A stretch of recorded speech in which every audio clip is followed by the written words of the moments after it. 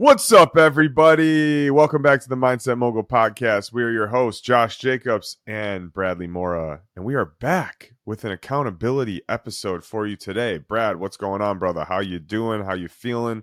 What are you grateful for today? What is going on in your life, brother? Dude, I'm doing really good. I think I'm grateful for coffee today. I just had and actually I'm grateful for understanding how coffee works with my body better. I've gotten over the past couple of weeks way better at dosing the right amount of caffeine. And I have like a new appreciation just have access to a substance like that. And so, you drink too much, you get the jitters, you get anxious. But I think I'm grateful then in part of that of having a body that just lets you know what's going on.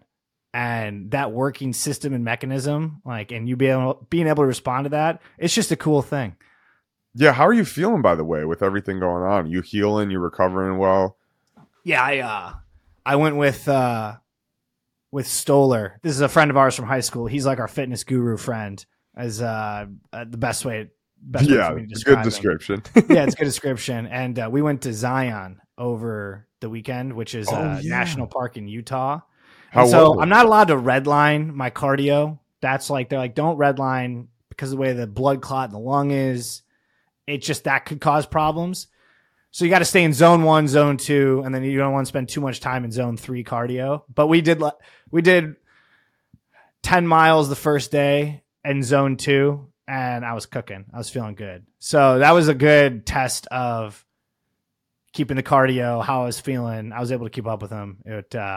So that as just a test was very good. And then just the basics of lifting. Everything I would say is at like a 75% of just like the pace I'm setting in the gym and so forth. But overall, I can't complain. I got about 6 weeks left of this 75% crap, and then we'll be back at 100.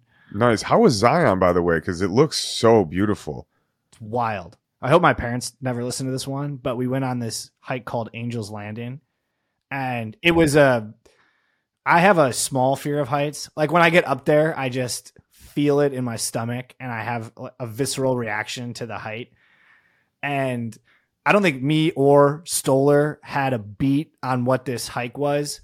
And I'll also say that there is a variety of people doing the hike in terms of just age, physical condition. Like there are people doing it. They're like, okay, if they're doing it, I should be able to do it as a healthy young man. And so I'll say that, but I'll also say there was times when it's like a 2,000 foot drop on both sides and like not a ton of anything between you and that drop. Is there a railing?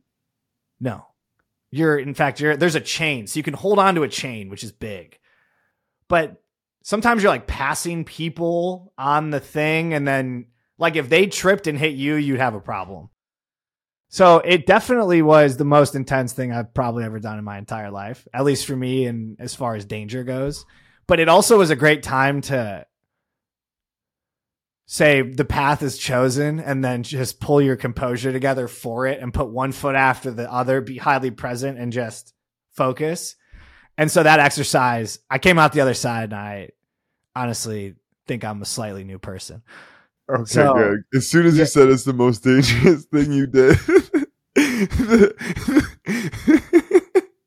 Sorry, but what immediately popped into my head was when we were young and you flew off a jump and fell from basically 3 stories high. All right, the breaking of the hip on the snowboard was the most dangerous thing I've ever done. This is the second most dangerous. Oh, man. Sorry, I couldn't hold back. That was the first thought that came into my mind when you said that. I forget that you were there when I actually performed the most dangerous thing that I've done. Oh, I don't know if you were recording it, but you were sitting next to the person. Luke was recording it, and that video still exists on YouTube, by the way. But it was from a flip phone in like 2006, so it's terrible quality. But it's the appropriate level of quality for. You hear me at the end going, "Dude, that's not funny." Yeah, you were right. It wasn't funny. Oh man, no, until right now, but. Dude, that sounds scary, though. I actually read about it because I was looking at possibly going there in September, and I also have a fear of heights. And I'm not like, I'm okay. I go on a roller coaster or whatever, but if there's a 2,000 foot drop right next to me with no railing and just a chain and people pushing to get by you, I might have a slight panic attack. So it's good to know. I'll have to be prepared for that. There's an enormous amount of things you can do that don't have that. That's just like one part of one trail that gets a lot of press when you're there. It's like the thing, but Okay. yeah, Probably has an awesome view. Yeah, it's incredible. It's pretty awesome up there, but there's plenty to see not doing that. Okay. All right, good. Yeah, Well, you got to send me a picture when we're off the pod, but how are you doing otherwise? Everything good? I know you said you're at your 75%. You sticking to your diet, you eating right, you feeling good. Anything else going on? Yeah, I'd say not where I need to be, but like generally good. And I say that because I like went out to dinner I had business partners in town, and I didn't set the intention. I know it, like, and I was like, play the negotiation games with yourself, and you're like, well, am I building a relationship with them? Like, is this the right, am I leaving something on the table if I don't engage fully with how, everyone's participating in the drinking, basically? And the thing I was thinking about is, what if I flipped that script? And not that like you can or shouldn't drink with anyone, but we ended up drinking more than I like should have, for sure, because it just kept going, and what if I was the guy at the table that was like, oh, I'm not drinking, and then my business partners see me holding this high bar and setting a tone, like that may actually be the best outcome, period, that I'm held in this esteem of being the guy that's a fucking hardo.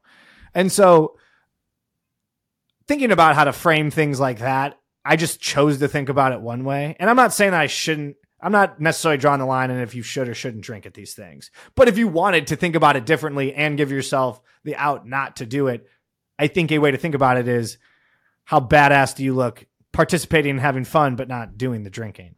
So that was a good, just micro lesson. Outside of that, everything has been good.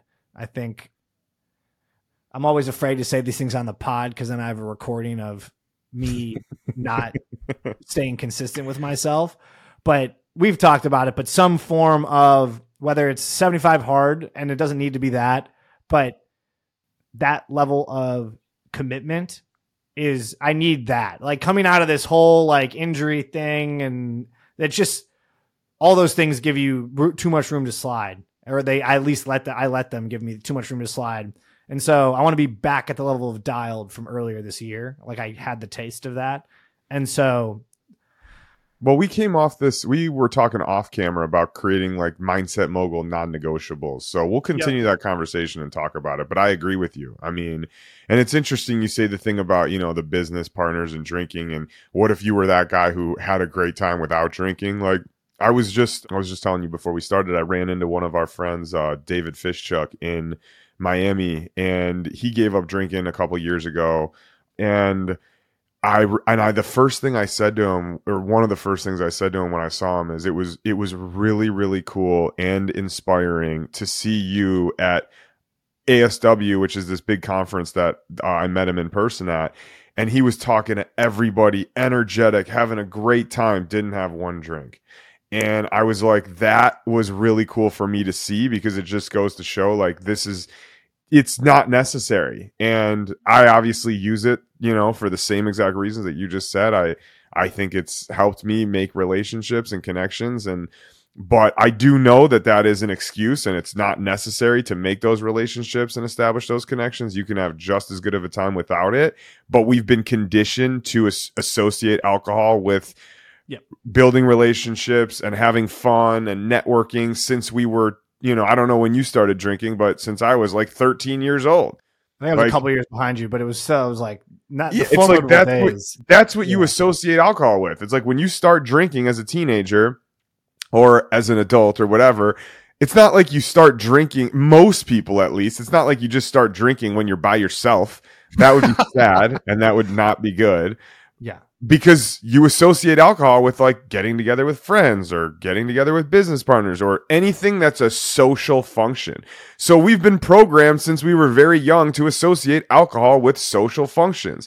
So it's not weird that we are having this debate with ourselves about going out and having drinks versus not, and wondering if somebody, like, are we going to have as good of a time? Are we going to connect on the same level if he's drinking and I'm not, or whatever? But the reason that's so normal is because of what I just said. We've been programmed that is the way since the first drink we've ever taken. It's buried layers deep, I think, in subconscious, in unconscious.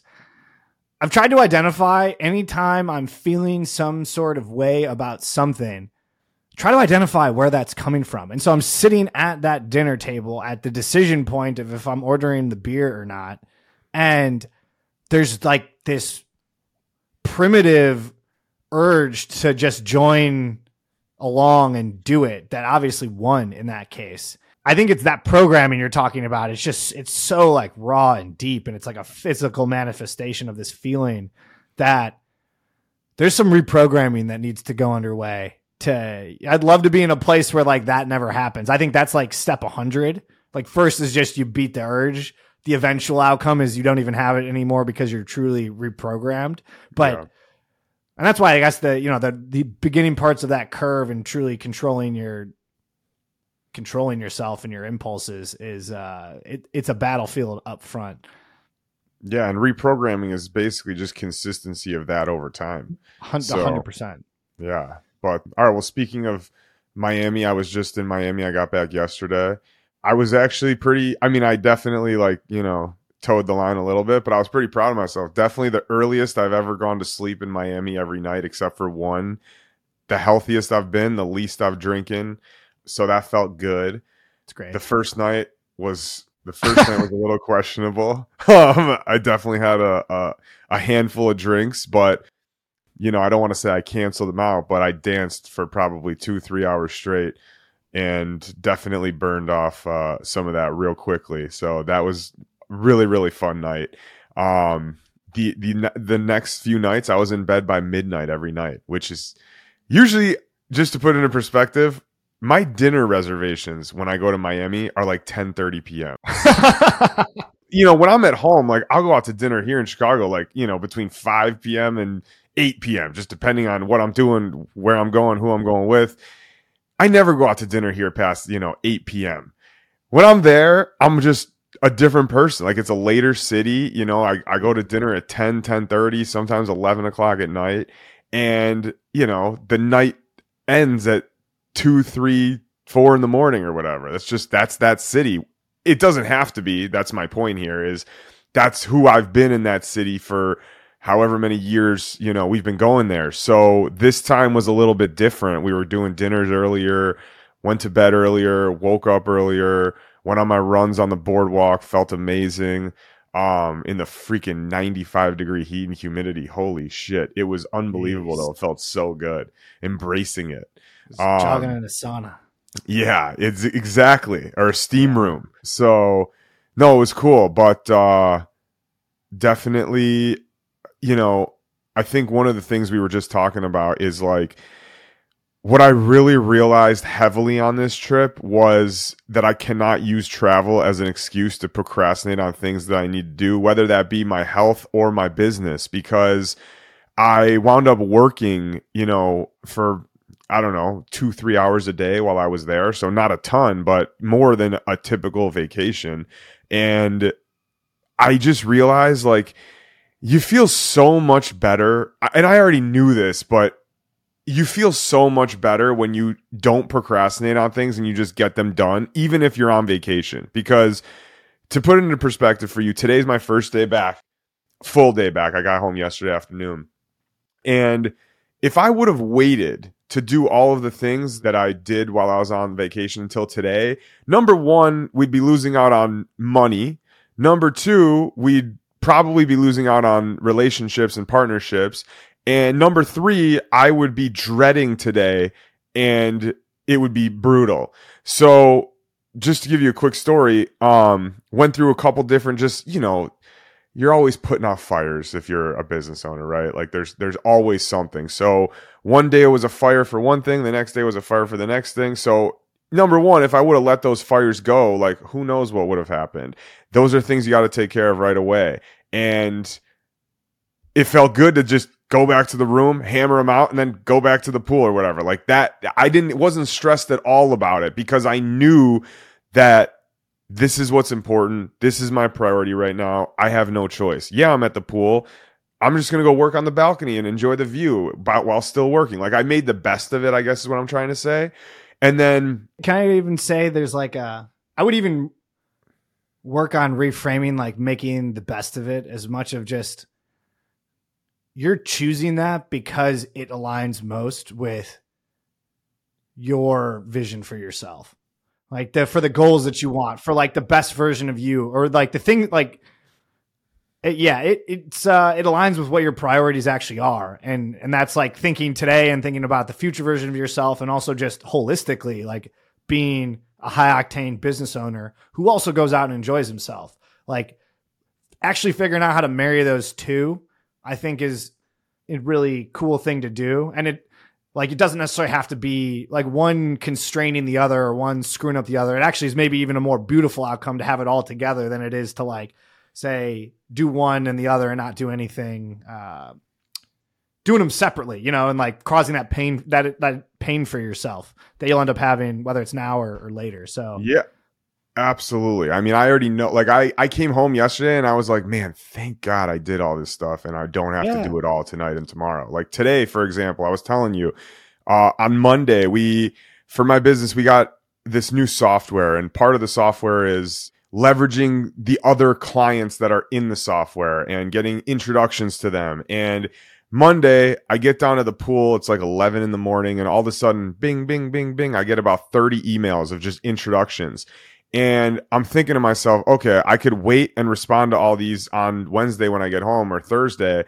But then number one, I'm going to lower probably the response rate that I get from all these people that I want to work with. Number two, I'm going to be dreading the fact that I have 30 emails to respond to the day I get back. And number three, it's going to postpone the day that I actually meet these people. Because if I do all the scheduling today, I can meet them Thursday and Friday. Versus if I do the scheduling when I get back Thursday, it's going to postpone it out till next week. So I sat there, I responded to every single one of them right away. I scheduled a full day's worth of meetings today, fitting this right in between my meetings, and tomorrow and then next Monday. And I came home and I just felt so good. I was like, man, I went on this trip. I scheduled a ton of meetings. I'm hammering them out. Today I woke up. I'm like, I'm ready to go. I've already been anticipating this day since Monday. And it's just, I don't know. It was a different way of doing a vacation, and I felt really good about it. So I always respond to emails and do things on vacation, but I never have it with this outlook of what you just explained, of how it aligns with my priorities. And you're right. I have the outlook of, that's a great distinction that you just helped me make right now. Typically, I do this on vacation, and I have the outlook of, I'm making the best of it because I got to do it. Whereas the new outlook I had this time was, I don't have to do it. I get to do it. And this aligns with who I want to be and what goals I have and what I'm trying to build in my life. So I might as well just freaking embrace it and be grateful about it. And that was the big distinction, I think, of I have to I get to. And I don't know, it felt transformational, at least. So if you back up and say the ultimate goal is to improve the quality of all of the moments in your life, then that frame shift is a massive one, because it takes you one of like pain and not having to one of having. You get to have the moment. You're grateful for the moment. You get the opportunity to be on vacation and build your dreams all at the same time, as opposed to, I'm on a vacation and like my dreams are nagging at me now. That's not a good moment, but a moment where you get to do it all together, that's a really cool cocktail of experience that you're able to put together for yourself. It lines up well with this. I'll send you this article. It talked about moving away from, there's like two different personas that he was saying that people can have. And one is like the drill sergeant. Like you're always basically getting mad at yourself for not doing the thing. It's kind of like when we're talking about like we drank and then now we're like, you shouldn't have drank, you slipped up, like get back on the horse, go hit it harder, like that. There's restriction in your life. The key thing is that there's restriction. The other one is like people will then oscillate to what he called the Zen master, which is, okay, you know what? I'm going to take it easy for my like mental health and for myself. I'm not going to necessarily pursue things at a speed or intensity that I otherwise would to like prioritize mental health, which again, is another vantage point of like not having and restriction. You're like not having the goals because you're taking it easy, or you're restricting the things you can have in your life as a function of trying to, meet your goals and be whatever version of yourself that you've dictated you need to be. And the frame shift that he had, and it's not exactly the same, but it's kind of on the same thing, is why don't you step back and ask yourself, what life am I trying to build for myself? What is like, how do I build towards the happiness for myself? And then just flow everything through that lens instead. How do I build towards the life that I want? And don't think about what you like, don't view from like a vantage point of restriction, view of one of essentially building abundance towards what it is that you want. And then just set all those same activities, but into that new frame. And I read that, and it's something that I think we talk about and we know, and it was just said another way, but it's always a relief to remind myself of that. Like, that's how you can go, it's the right way to think about going hard, I think, is I guess. And I think when you keep that frame at the top of your mind, like that's when you hit the flow state and things just start, and you just start doing things. Like, I do feel like I was in the flow state still on this trip, when maybe on the trip I'm not always in the flow state because I'm just distracted with other stuff. But I felt like that, what you just explained, was at the top of my mind the whole time I was there, and I knew what my priorities were. And sure, I wanted to go have fun, but at the end of the day, I know that these are the things that are going to make me happy. These are the things that I want in my life. These are the goals that I have in my life. And these are the things that I have to take care of first before anything else. And that did make me happy. That did make me feel good. As I just explained, that relieved my anxiety. Like, all those, it made me feel fulfilled and rewarded. So all those things, are true. And I think you wove in the fun at the appropriate amount to meet the vision you have for yourself. It all comes back to clarity. And it's like, you have clarity for who you want to be, and fun fit it in exactly the right spot of how it got worked in. Like, you didn't not have fun as a function of doing this. You got to build it all together, but they all just coexisted instead of coming at a trade-off. Yep. Absolutely. I'm still waiting for us to get down there together and have a good time, but we got to go to Miami, bro. I know. More like you got to take it to Miami, bro. I will take you to all the spots, but all right. Well, you got anything else for today? No, I think that was chunky. That was good. Yeah, that was good.